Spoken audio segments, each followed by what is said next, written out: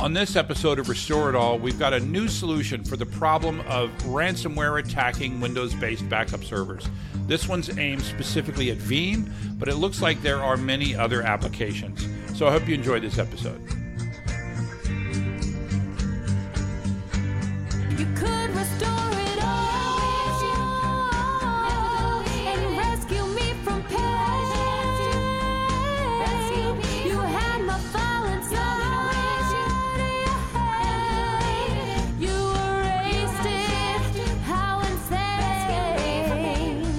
Hi, and welcome to Backup Central's Restore It All podcast. I'm your host, W. Curtis Preston, aka Mr. Backup, and I have with me the guy that I think is going to help me find a new recording platform, Prasanna Malaiyandi. How's it going, Prasanna? I'm good, Curtis. I don't think it's all doom and gloom for the podcast recording platforms yet.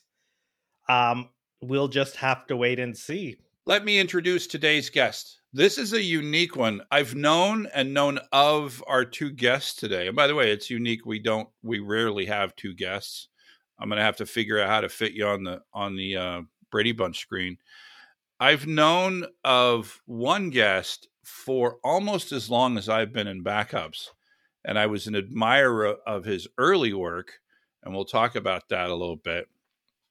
And then our other guest, I've known him for quite a while as well, and we've gotten in trouble a little bit here and there together.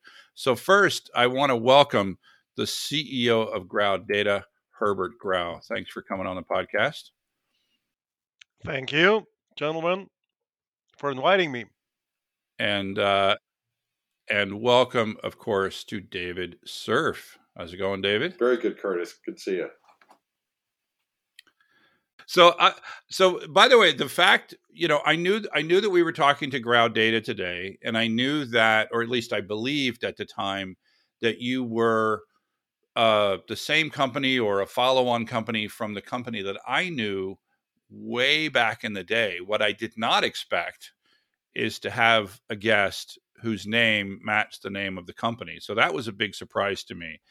So let's go, Herbert, let's go back in the day. The first time I remember seeing you or hearing of your company were these gigantic tape libraries. And I remember back in the day looking at them going, that looks amazing. Like, it was like they were just these ginormous tape libraries that here I was an early SpectraLogic customer, and they had these little carousel things. So I was dealing with like 30 tapes, and you were dealing with thousands of tapes.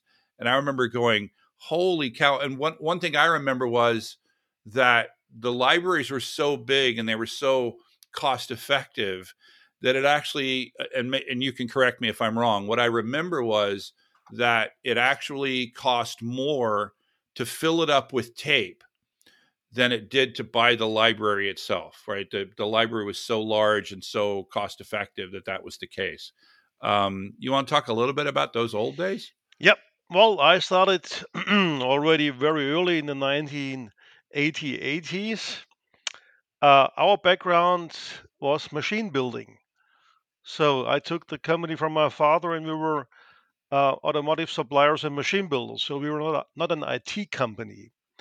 And IBM brought this tape to the market and had no automation. And StorageTek was already there, and IBM had nothing.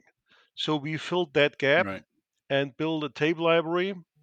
In the first days, weird enough, without any software connected to the host. This came over time through the customers. But we have been building these really cool tape libraries, and they were called mixed media libraries because we could automate anybody's tape drives from Hitachi, from other vendors as well, even in the mixed mode. And so we were the exact counterpart of StorageTek, all from us. Right. And we had kind of more an open approach. And the second generation, we introduced a Quattro Tower. This was a cool patent we had. On one surface, the cartridges were moving inside small towers. So we could have 5,000 IBM cartridges on a small footprint. and we were shipping tape libraries around the world when EMAS joined my company. And a very large library would have 30,000 IBM tapes. So six Yeah. of these towers in a row, and a tape robot, a traveling, moving robot on one side, and if necessary on the second side. So we had a double robot system and 30,000 tapes in a row.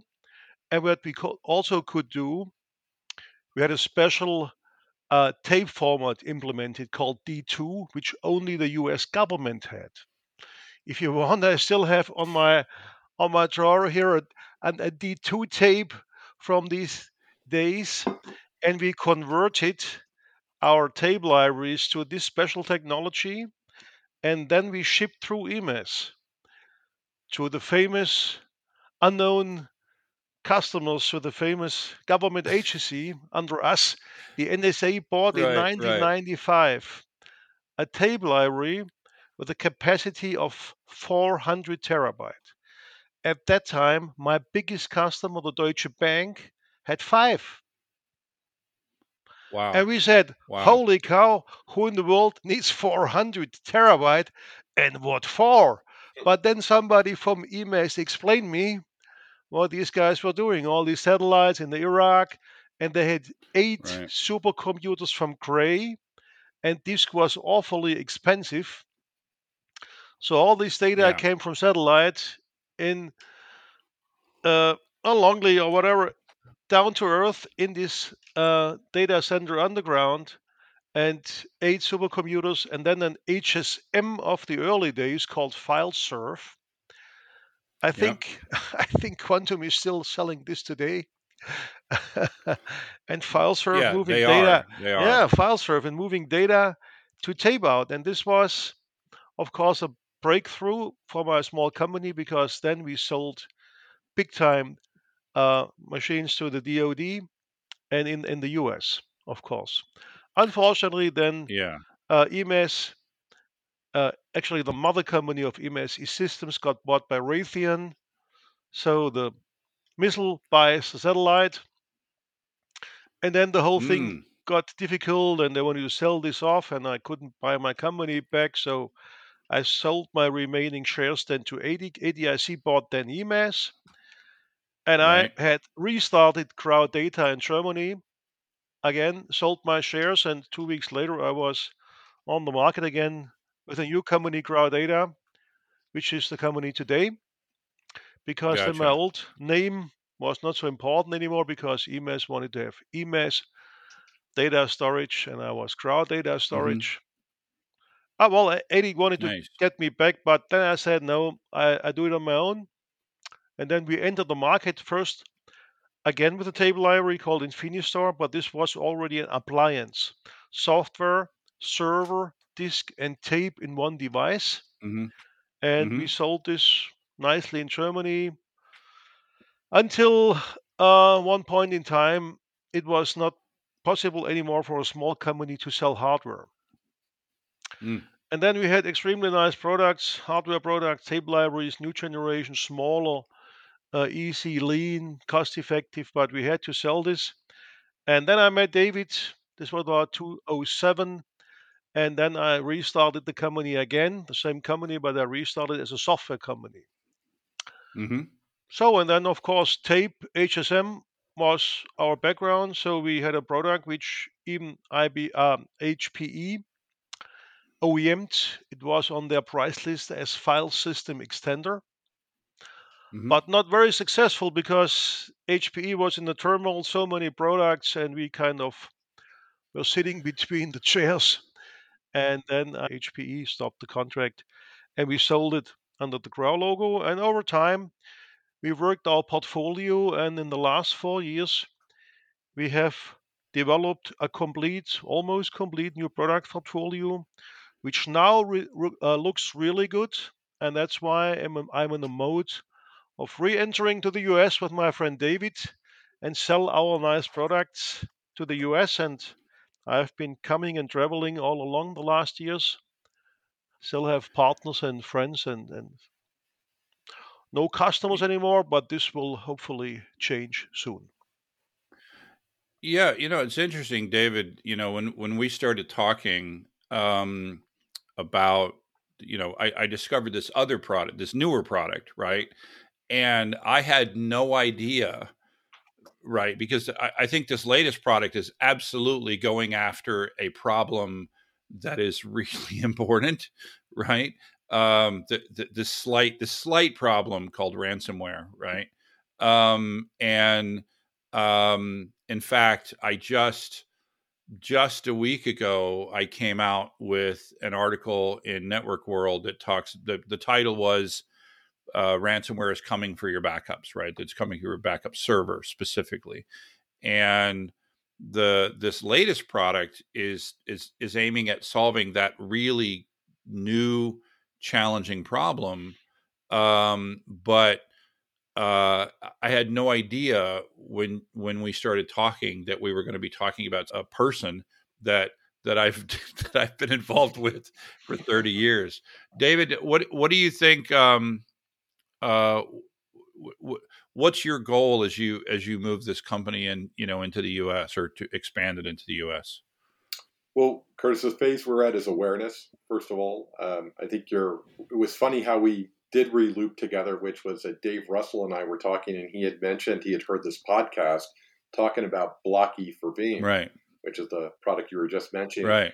And he didn't mention it was you. Yeah. And so I had to go look it up, and then I was like, that's "Well, it's funny. Curtis." Wow! And so we reached out, and so there's the point: is that awareness issue? Is that Grau has done exceptionally well in Europe, working with channel partners and around the customer base for Veeam, because as you mentioned, ransomware is such a critical issue right now.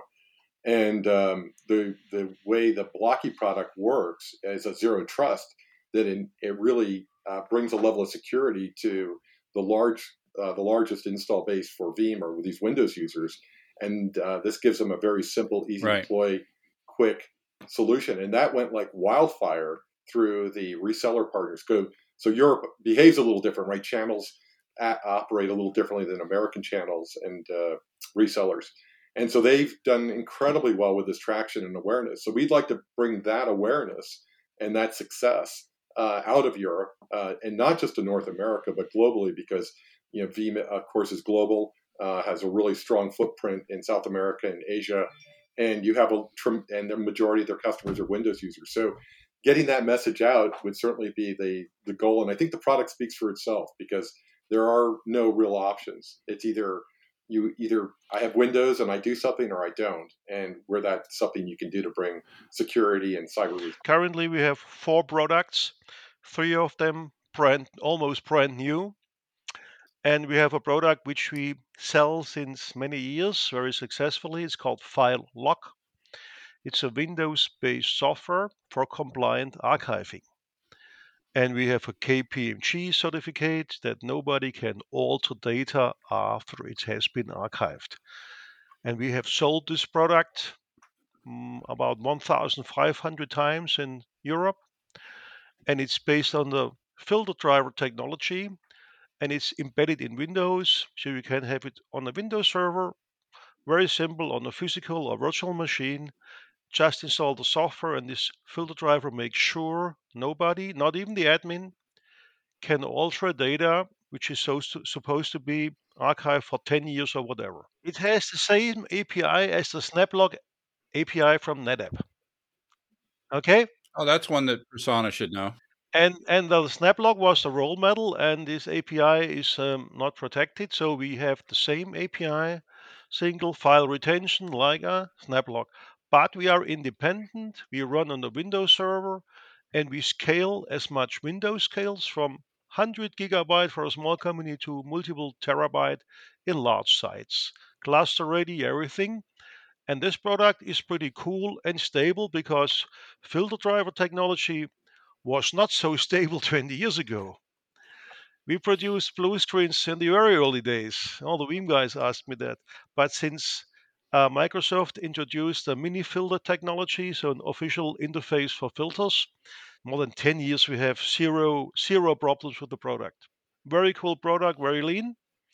And one customer said, Herbert, data in FileLog cannot be altered by nobody, not even by ransomware.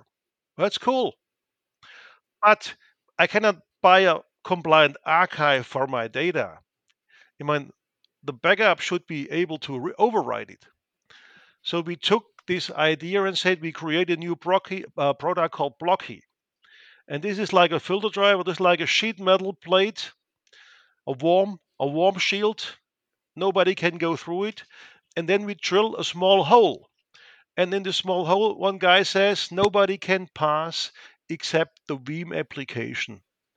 And if the Veeam application comes, this application always has to show a passport and a fingerprint, like if I enter the US. Okay? And that's why we can block everybody, even the good and the bad, except the one application which we whitelist. And that was Blocky. We also have for IBM TSM a big customer, but this was the first one. And the selling was word, we call this word on mouth. Customer said, wow, it's explained in 20 minutes, it's installed in 10 minutes, it's so effective, costs less, and is really cool and effective. And that's why we sold 500 customers only in German speaking countries in the last 4 years.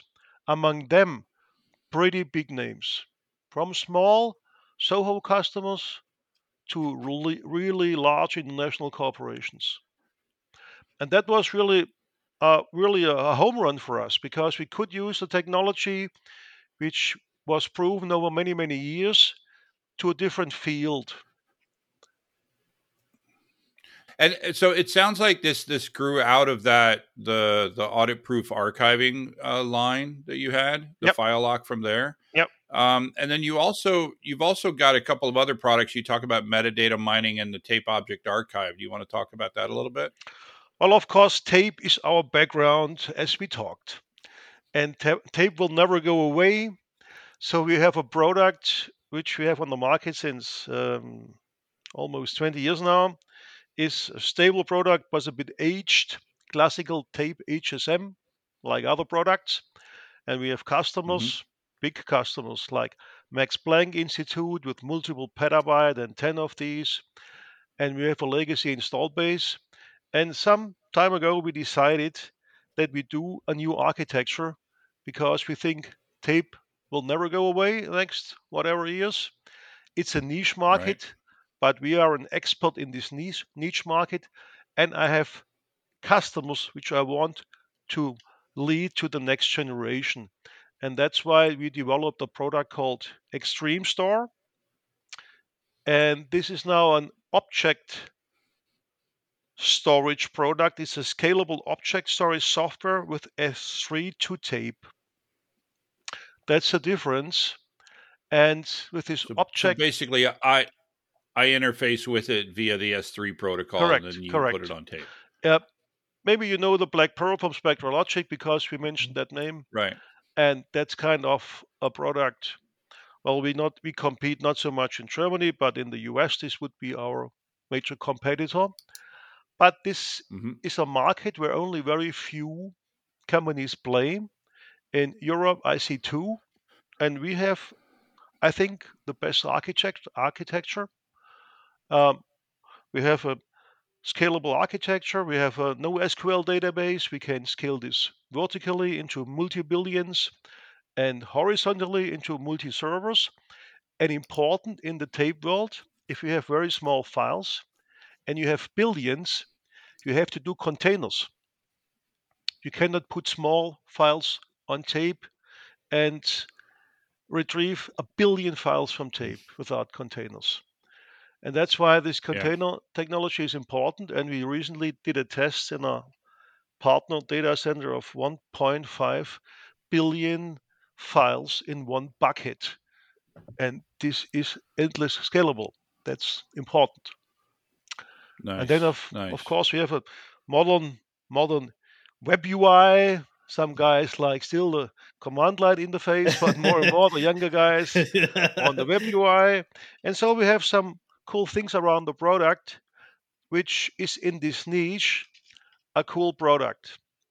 And now I have mentioned 3, and the 3 would normally be good enough for a company Crowdata with 30 people having an archival background. But I have a new product, and that's really a cool product, and that's called the Metadata Hub. Why do I have this product? Because my friend David Cerf came 4 years ago.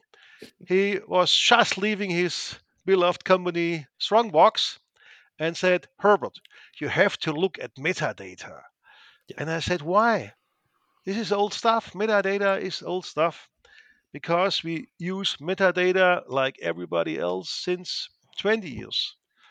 File size and last access, and this is HSM of old school. Yep. But if I explain you today that we have a very unique product, people say, how can that be? Because if you Google metadata, you find so many products which mention this. You have to define metadata as standard file system metadata, which is simple. Not as useful. It's useful for many virus scanners and Yeah. everybody, but it's simple. Yeah. And then we have embedded metadata. And then you take very special file formats. And you go to a research lab, you go to a Max Planck Institute, which partners with Harvard, and they want a special file format which comes from the NASA, Nifty file. What is that? And then you look into this Nifty file, for example, and this file has 10,000 metadata tags. Holy cow, 10,000. And we have developed a technology how to extract these 10,000 embedded metadata tags and write them into a huge database. And now the research guy can say, I need all files which have this whatever dimension here and this dimension there. He does a Google kind of complex search, and out of his 10 million files, which are somewhere, he gets the right 2,000 files. And he can Nice. narrow this down from 10,000 to 5,000, 2,000, and then he has the right data. And that's our job, find the right data. And we deliver then the right data to a KI platform, to an algorithm, to improve it and whatnot. Because I have also another company which is doing only medical data, and we have huge amount of data. But you always need the right amount, the right data. And that's the job of the Metadata Hub. And then we go to the next one. This institute has a microscope from Zeiss, very special file format. Holy cow, 8,000 metadata tags. Next one, bioinformatic. I never heard these names before. But now we have a technology how to extract this. That's why I call it deep data mining. We drill holes very, very deep. Same as in automotive. We have some of these here.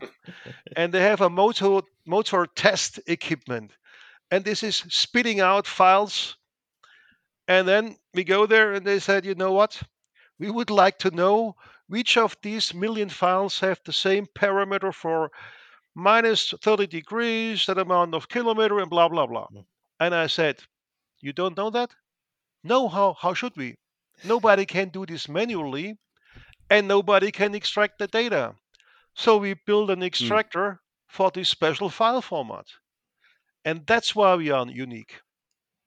And You know, David, you it sounds like you sort of brought up this idea. I'm a little bit like that last customer where how is this not already everywhere? David what told do me, you think? David explained me his product, which was a different product. This was Right. all about storage management. All products are metadata for storage management. Move data around, get rid of the isolate, get an NetApp in. And all this is about storage. And I said, I want to get out of storage. I don't want to sell terabytes anymore. I want to be in the analytics business. I want a Google-like for metadata. This is a different game, and we will go direction Nice. to artificial intelligence in the next steps. So we will move completely away from this. How many data is here and on the ISO on the move, this back and forth, and this is old and cold. This is kind of done. Yeah. I'm just thinking about use cases other than that. I know the primary use cases you talked about, but just thinking about things like, I know, Curtis, we always talk about archive, right? And how do you find what's been archived because you don't know what server it came from, right? You no longer have that storage perspective, right? And or even things like e-discovery like use cases where it's like, hey, tell me information related to this subject or other things like that. It seems like what you've built, Herbert and David, is sort of an ability to centralize all of these different file formats or unique file formats and provide that value to the customer so they can run these queries on their own. So there, Absolutely. And I Yeah, had like well, actually, David went to a Berlin research lab and kind of sold them the idea, but the product was not there. Hmm. And I sold him the product now for a nice amount of money. And he was, Mr. Grau, finally I have a product. I've been waiting 3 years for a product. And I said to my guys, maybe we have a unique selling point here because this guy is searching the market for 3 years in the US and everywhere. And he didn't find at least one product which could do the job. so there are two separate wow. So ways to look at it. One, as Herbert has outlined very well, which is we're trying to understand how to drive our business intelligence. How do we, and that's really in the application space, which is this ability to extract that metadata to have better insights and understanding and visibility, which has really nothing to do with where the file may be stored. But there's a second use case, which is almost secondary, which is if I actually can understand what I have, then I can apply that to what I do with it by number of copies, or does it need to have certain compliance, or where do I keep it? How long do I keep it? So that was the origin of where I had come from, was more in the extract that metadata. So the world, you could look, if we, with hindsight, we can say, hey, we knew we had to have metadata to be able to drive the intelligence that we want to drive through AI and machine learning. You can't get there without it. And so the difference would be is the approach to it.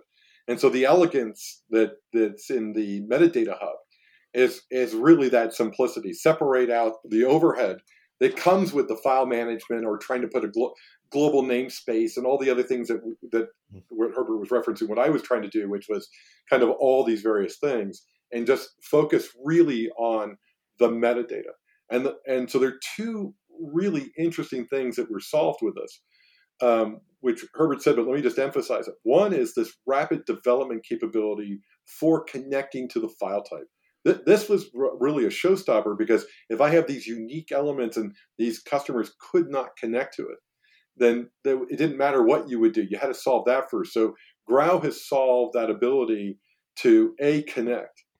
So that was the first part. And then the second part was on the backside, which is, okay, I've done the extraction. So this is almost like, think of ETL in databases, right? Extract, transform, and load. And except for with the metadata hub, we're extracting, we're transforming, and then we're connecting. And so either we allow through our native user interfaces a way for the user to just be able to directly access it, but more importantly, is that we can connect to the tools that they're already using. And so this really creates this feed to where they can leverage that data to drive that business, accelerate what they're trying to do, because that's really what it's all about at the end of the day, right? They have a problem to solve, and we're helping them solve that. So speaking about what it's all about, let's get to the star of the show, I think, here, in terms of this podcast.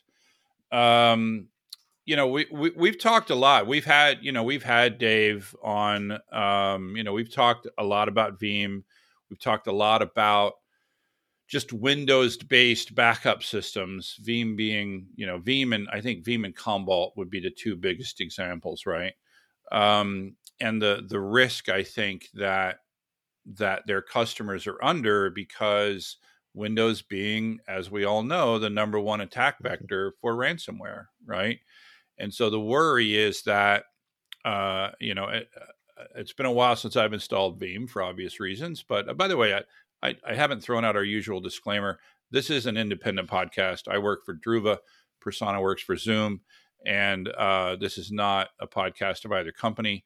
And the opinions that you hear are ours. And also be sure to rate us by going to the, your favorite podcast app. Give us some stars. Give us some comments. Leave That some helps comments. other people find this podcast. Yeah. Absolutely. Feel free to tweet as long as Twitter is still As long as it's still available. around.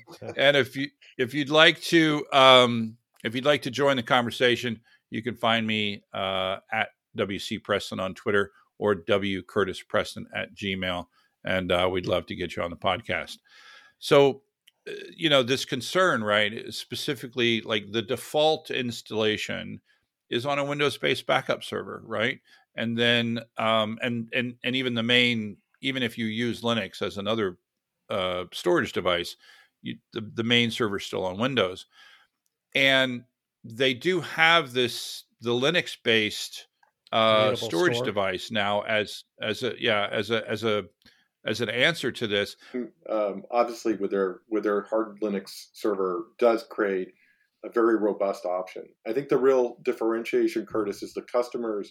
When you look at how many Veeam customers are using Linux, when you look at their customer demographics, it's broken out as the majority, the big majority are Windows users, and a large part of those customers aren't going to put a Linux server in because the guy that's running this, he's a Windows guy, and I'm not.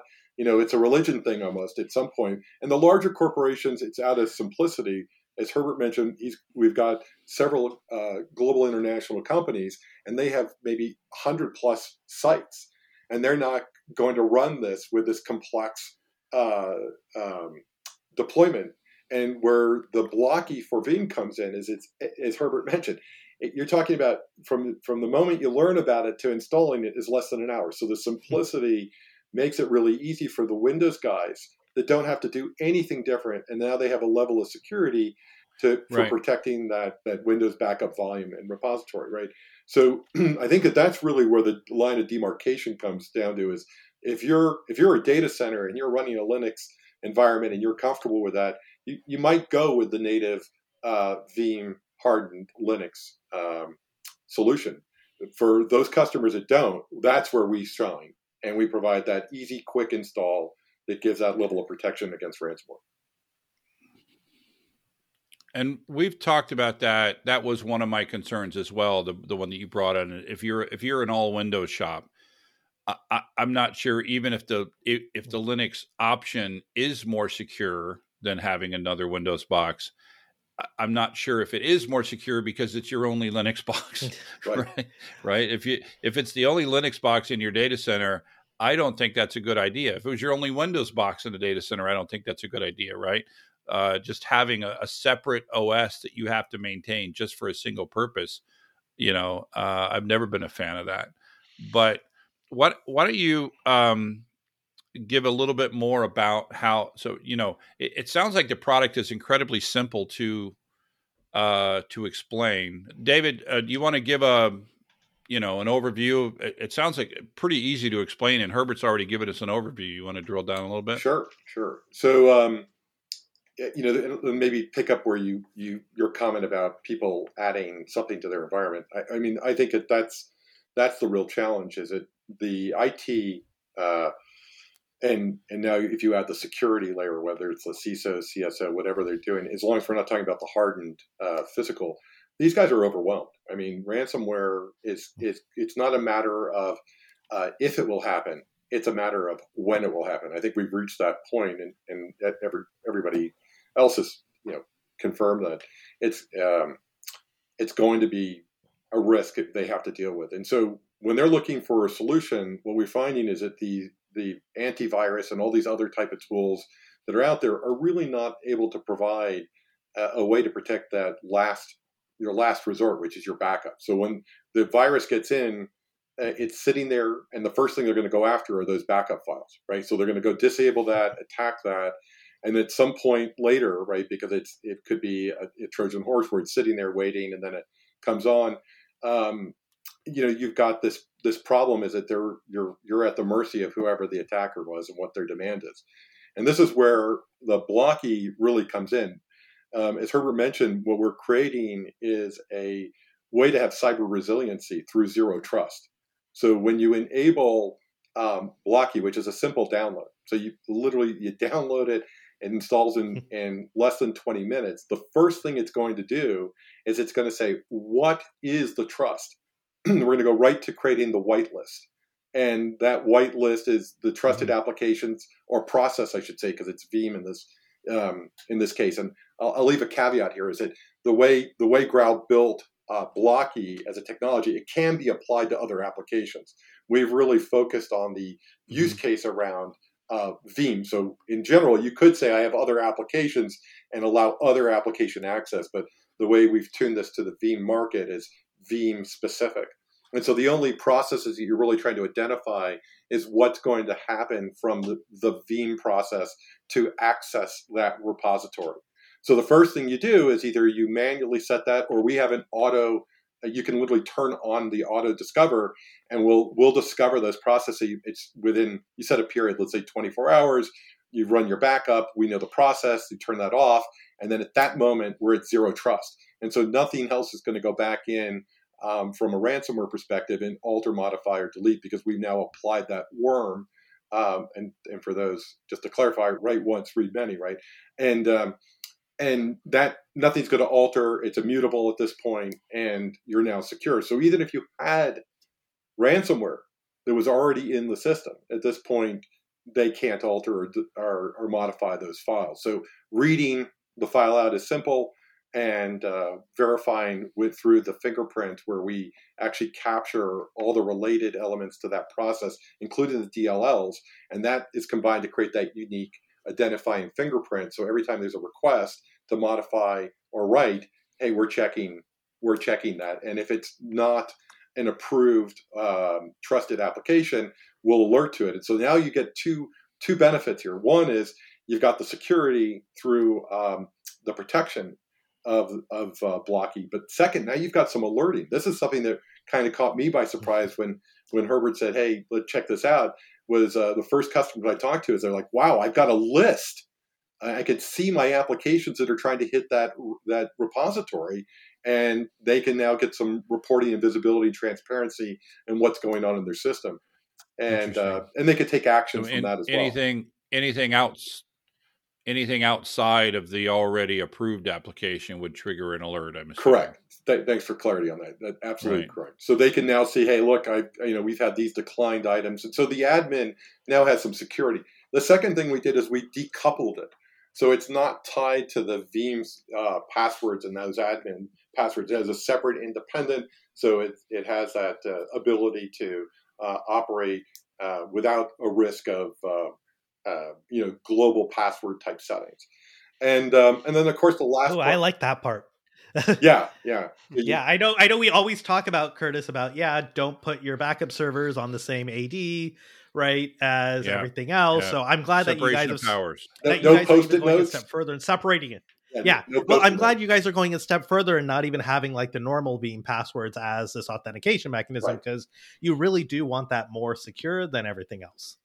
Absolutely. All right. This is your last resort, right? And that's really the key, is that why do we back up? We back up because only when we absolutely need that data, and if they take that down. So the Blocky provides that additional layer of security and protection, and it works. Of course, we have the ability to single site, multi-site, and so it provides this really simple way for whoever is managing either the IT stack or the security stack to add a layer into a product that is fantastic, right? I mean, Veeam is proven globally and customers love it, but now they can have that additional protection. Maybe one more comment from my side. People ask me, what's the performance impact if I have Blocky installed? That's an important question. Yep. The answer is, while writing and reading, 0. We don't do nothing. It's not like a virus scanner which always holds the process and then does not recognize the bad guy. So we do nothing while writing and reading. When it's deleting or modifying, we hold the process and check it, because that's the purpose of Blocky. and then we have maybe a 2 to 3% overhead while deleting and modifying, and that's a cool combination. Yeah. Well, and especially because deleting and modifying isn't your predominant operation, right? When Of you're course doing not. backup. And if this right? happens, you want somebody to check it. Yeah. Yes, agreed. Now, one question that I have, this will be my toughest question. Is there a way to defeat this product? So if I have admin on the box, what am I able to do? I know if the product is installed. If you want an honest answer, I can give you the honest answer. An admin can destroy the whole Windows machine, Right. and that's not possible to avoid, neither from Veeam, not from Grow, not from Microsoft today. Right. That's a pretty honest answer. Does that mean also that they could uninstall the product? And what No, would happen that's if protected. they did that? The uninstall is protected. Okay. How? The uninstall was a weak How- point 2 years ago, and that's protected. Okay. How? I don't want to get into secret sauce, but how? In what way? Like how do you protect that? You need a password to go back and install. I mean, I think the real security here is if you have the admin and they blow the box away, they blow the box away. I mean, so that's a physical security issue potentially, right? I think what I'm concerned about is not somebody who's, so we've got a malware in there, we've got a bad actor in there, and they're trying to surreptitiously access data that they're not supposed to access, right? So they would want to disable this tool, and it sounds like that without the username and password from that tool, they wouldn't be able to do that. Right. I mean, so because blowing up the box, they would obviously show their hand, right? So they're not likely to do that. What they're likely to do is to try to disable anything that's trying to block their access. Maybe one interesting point is that we have sold Blocky also to one very large customer in Stuttgart, which has 100 IBM backup servers from TSM, now Spectrum Scale. And that's a huge environment. And this is a corporate license we sold here. We're very, very proud about this. You may understand that we cannot give names out because in this ransomware world, nobody wants to read his name anywhere. But the point is that in the TSM world, I still call it TSM. And Curtis, maybe you too. Yeah, me too. The old guys, we still call it TSM. I still call it ADSM. ADSM, by the way, Herbert. Who knows that? Yeah. But in the TSM world, there's also always a DB2 coming with the product. And what was cool from my side is that we can also protect the DB2 data, which opens potentially a market to applications that we also protect the database. Yeah. Data. Exactly. That's our next step, potentially. And by the way, that customer also had Veeam. Applications. Oh, I'm sorry, Herbert. Sorry? I was just going to say that same customer, not just did they have TSM, but they also have Veeam. So they're happy. Well, most customers which have TSM have other products other things. too. Right. Yep. So they're now that they're secure on their TSM, add the additional protections of their Veeam is where they're heading next as well. Well, I want to thank you for this has been a really good discussion. I've learned more about obviously about all of the products that you do. We focused in on the end here on Blocky for Veeam. And I think you've got a tremendous potential market. It has a lot of customers, and every one of them has a Windows server that needs protecting. So I wish you the best of luck, and thanks so much for allowing us to stand between you and a beer, Herbert. Yeah. Actually, it's a bottle of wine today. Yeah. Oh, even better. Nice. All right. Something German from the wine, Rhine region, perhaps? Yeah. Could be Rhine, could be Mosel. We have some valleys here. Okay. Well, Curtis. thanks a lot, everybody, for being on the podcast. Thank you for having us. Appreciate the And, discussion. Thanks, Curtis. Hmm. Thanks, Prasanna. Thank you all. Yeah, it's great. And absolutely. And again, as always, we'll remember to thank our listeners and be sure to subscribe so that you can restore it all. Good